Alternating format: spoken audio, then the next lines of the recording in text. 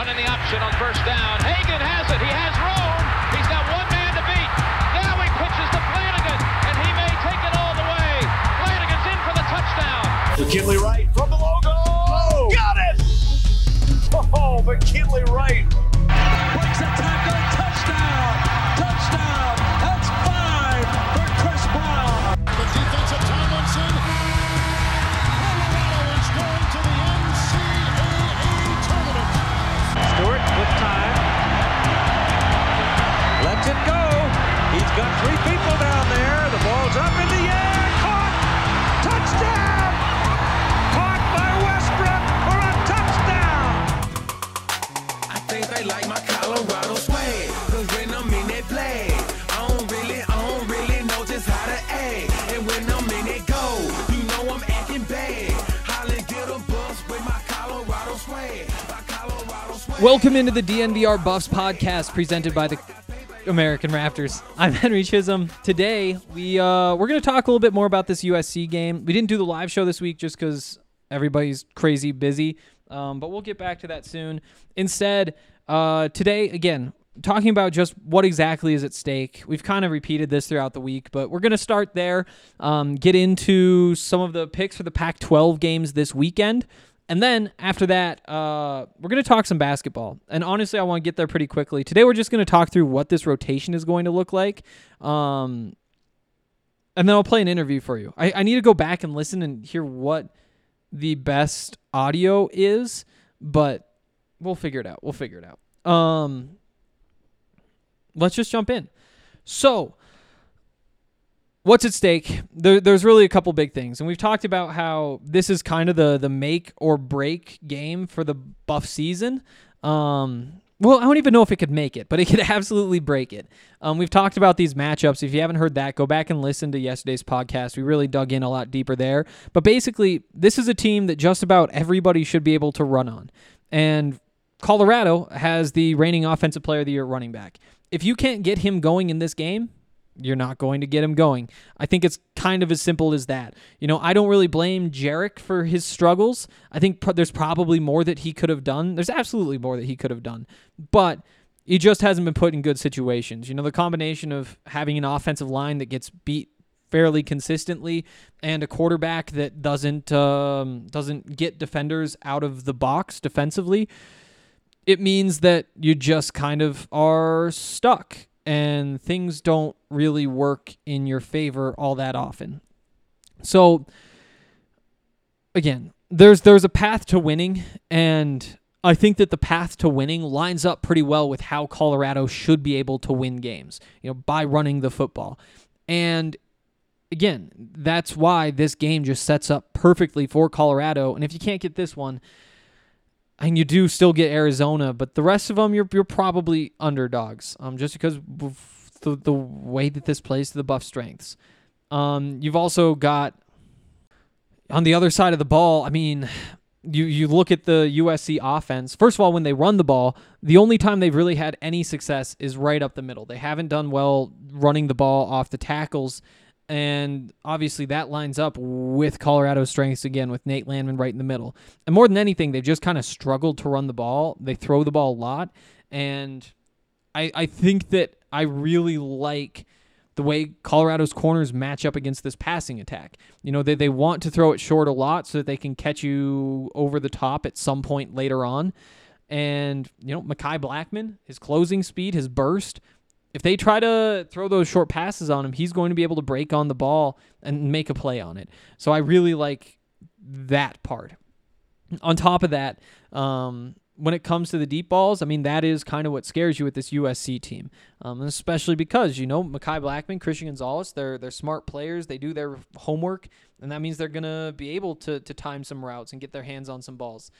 It also means that if they're being that aggressive, they might get beat over the top. And if that happens a couple of times, that can be the difference in a game like this. There's obviously a world where USC is able to just put up really big numbers and things go well for them, and the CU offense struggles and turns the ball over a lot, and you're looking at another game that, it looks like 35-13 or 30-0 like the last couple have been. But I also think that the real chance for the Buffs, obviously, is to just keep USC from scoring, and you can't give them cheap points if that's the plan. This isn't Oregon or Arizona State, for example. Arizona State, a team that can put up points on just about anybody, and if you give up some easy ones, you can claw your way right back in. We haven't seen that from Colorado, and they've had opportunities to try to claw themselves back into games, but we'll see what happens. And just because Colorado's able to keep it close, if they do, doesn't necessarily mean that this is a good football team. But again, we'll just see what happens. You got to get this one, otherwise you're sitting at 1-4, and like we talked about, what's on the line this week? Your chance at a Pac-12 South title is, literally on the line. If you lose this game, you can basically say, it's not mathematically impossible, but it's pretty close. And when it comes to bowl eligibility, you've still obviously got 3 more losses. That third loss would be the one that means you're out of it. But you're asking a lot if you're expecting to go 5-1 the rest of the way. 5-2, the rest of the way. And that's why it's such a big game. Also, what's on the line for Darren Cheverini? He needs to put points on the board. Otherwise, he's gonna potentially be gone before the Buffs have another practice, and it sucks. It really sucks, but it's where we are at this point. This is kind of his last chance to try to win some fans back, because after this, who knows what's going to happen. But those are obviously the big ones. And then the last one, who I think has some stakes in this game, we're going K.D. Nixon. It's going to be fun to see him back. He's kind of an interesting figure for Buffs fans, because obviously there's some really great memories with him, with the flea flicker against Nebraska being number 1 on that list, probably in a landslide. But he put up 1,250 yards. He put up over 100 catches. He scored a bunch of touchdowns, and it's weird seeing him play for another team. And it will be weird because you think about what this season would look like for him if he was at Colorado, having a senior day and that sort of thing. But here's why it's such a big game, because it's kind of a big game for him on a couple of levels. The first, obviously, is that he wants to outshine his former teammates. I think that that's pretty obvious. And when you know K.D. Nixon's personality, it becomes even more obvious. So there's that going on. There's also the fact that he has 2 catches for 29 yards or something like that this season. He's been returning some punts for him, but if he's going to break into this rotation for USC in his last year in college, I think they're going to give him an opportunity because this is his former team, and I think that he needs to capitalize on that. Otherwise, it might just disappear. Okay, so we flew through that, which was the goal. Now we get into just some of these betting lines in the Pac-12. We're going to make some picks here. Might as well start with Colorado USC. Looks like it's an 8.5 spread, or 8.5 point spread at this point in favor of USC. I'm going to take it. I think that, again, I do think that there's a real path for Colorado to do something in this game. But, we've seen the struggles. Every single team in the Pac-12 has averaged at least 200 passing yards per game this season, except for Colorado, and Colorado has 85. And until they show something, I just can't bet on them. And so I'm taking USC minus 8.5, and I wish I didn't have to, but I do feel like, until they show something, it's just what you have to do. Got Oregon at Stanford. Oregon, number 3 in the country. They're really, really good. They're favored by 8 points. This is a tough one, but I'm going to take them to cover it. And maybe this is me being a little bit of a Pac-12 homer, but I do think obviously what's best for the conference is getting Oregon into the college football playoff, and I think that at this point, I think that is what's going to happen, and because of that, I think that they should be able to beat the Stanford team by more than 8 points. You know, you look at the strength for Stanford, and it's ground and pound, being strong up front defensively. And I think that Oregon's a team that, first of all, has the offensive firepower to get away from Stanford and get them out of that style of play. But also I think that they're big enough and strong enough that they can just go toe-to-toe and beat Stanford at what Stanford wants to do. For those reasons, I'm taking Oregon to cover that 8-point spread. From there, Washington State at Cal. Cal favored by 7.5. This is a tough one. Honestly, I don't really love either of these teams. We've talked about the struggles for USC. Well, Washington State lost 45-14 to USC, which sometimes the talent just clicks, I guess, and it was a new coach game and all that kind of stuff. But it's not a good look. And to lose to that Utah team last week, it's gross. So that's where I'm at with them. And then, again, not all that impressed with Cal either. And because of that, I'm just going to take Washington State plus 7.5. I think that this is a much closer game. It should be probably a pretty even match. You got to give Cal just a little bit of a bump, but not by much. And the home field advantage is worth a little bit more. But if you're looking for value, I think the value is on Washington State to keep it within a touchdown. Next up, we got, 2 left? Washington at Oregon State. Oregon State favored by 1.5. Coming off a big win against USC, haven't really played anybody else this year. You know what? I'm going Washington here. I think that this is a game where it's just time for Oregon State to lose, you know? That's the way the Pac-12 works. And even though this Washington team has really struggled, I'm really struggling with this one. I'm sticking with Washington. We're gonna take them to cover that 1.5 points. You know what? We're not. Oregon State, they can run the ball. They've got a fun young quarterback in Chance Nolan, and they've got a defense that's made more plays than I think people expected. They might get pushed around a little bit, but I think that they're going to be able to figure it out. Finally, Arizona State at UCLA. This is probably the biggest game. UCLA ranked. Arizona State, like I've said, I think they're probably the second best team in this conference, and I think that they're 3-point underdogs on the road. I'm taking Arizona State to win this one. I think if we're going with Oregon State in the last one, this is the one where the Pac-12 cannibalizes itself and they knock UCLA out of the rankings here. It's not that UCLA isn't good. It's just that I don't know that they're anything special. And I think that Arizona State is going to be able to put up a lot of points on that defense and kind of pull UCLA away from being able to run the ball with those 2 really good running backs that they have. So there we go. There's the football talk, and we'll catch up tomorrow after the game. Make sure to tune to that DNVR Buffs After Dark on the DNVR YouTube channel. It'll be me and Dev about 2 hours after the game ends. That's about when we're able to make it back down to Denver after the game in Boulder.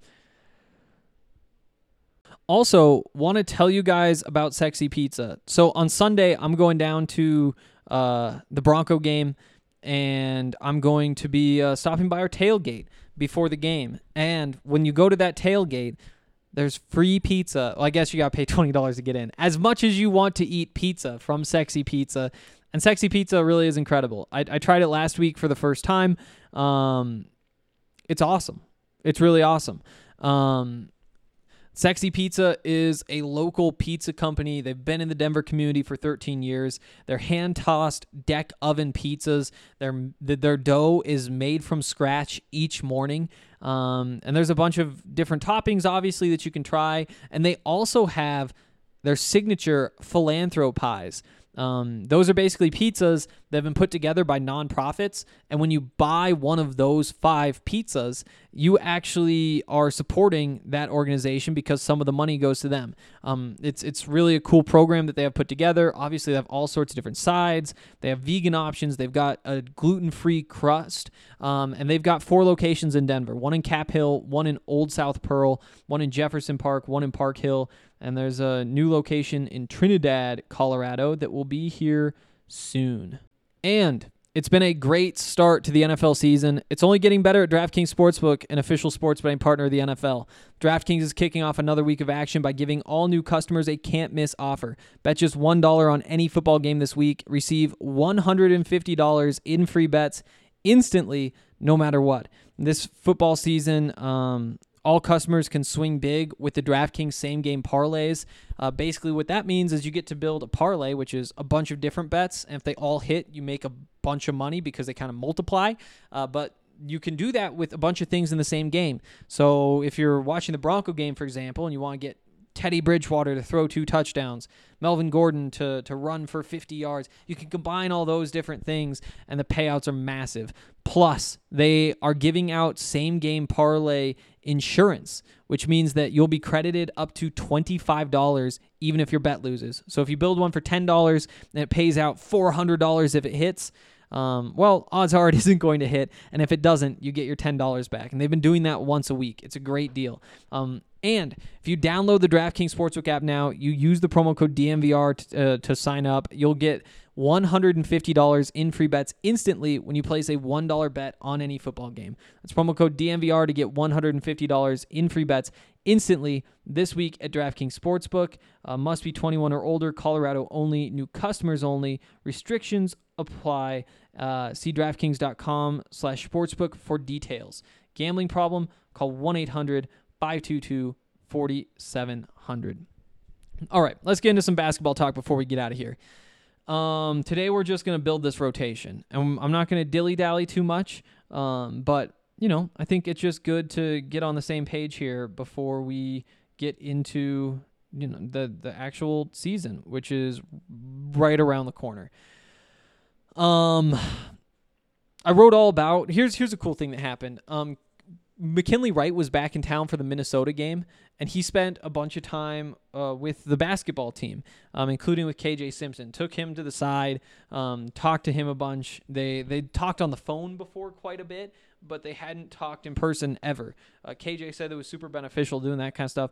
I wrote a whole story about all of that. You can read that on the website. But one of the other things I did for that story is I went through and just counted all of the minutes that the Buffs lost last year, and I think it was 3,440 minutes, something like that. And it worked out to be 54% of the minutes played last year came from players who are no longer on the roster. Obviously, you've got McKinley Wright, Deshaun Schwartz, and Dallas Walton who are gone.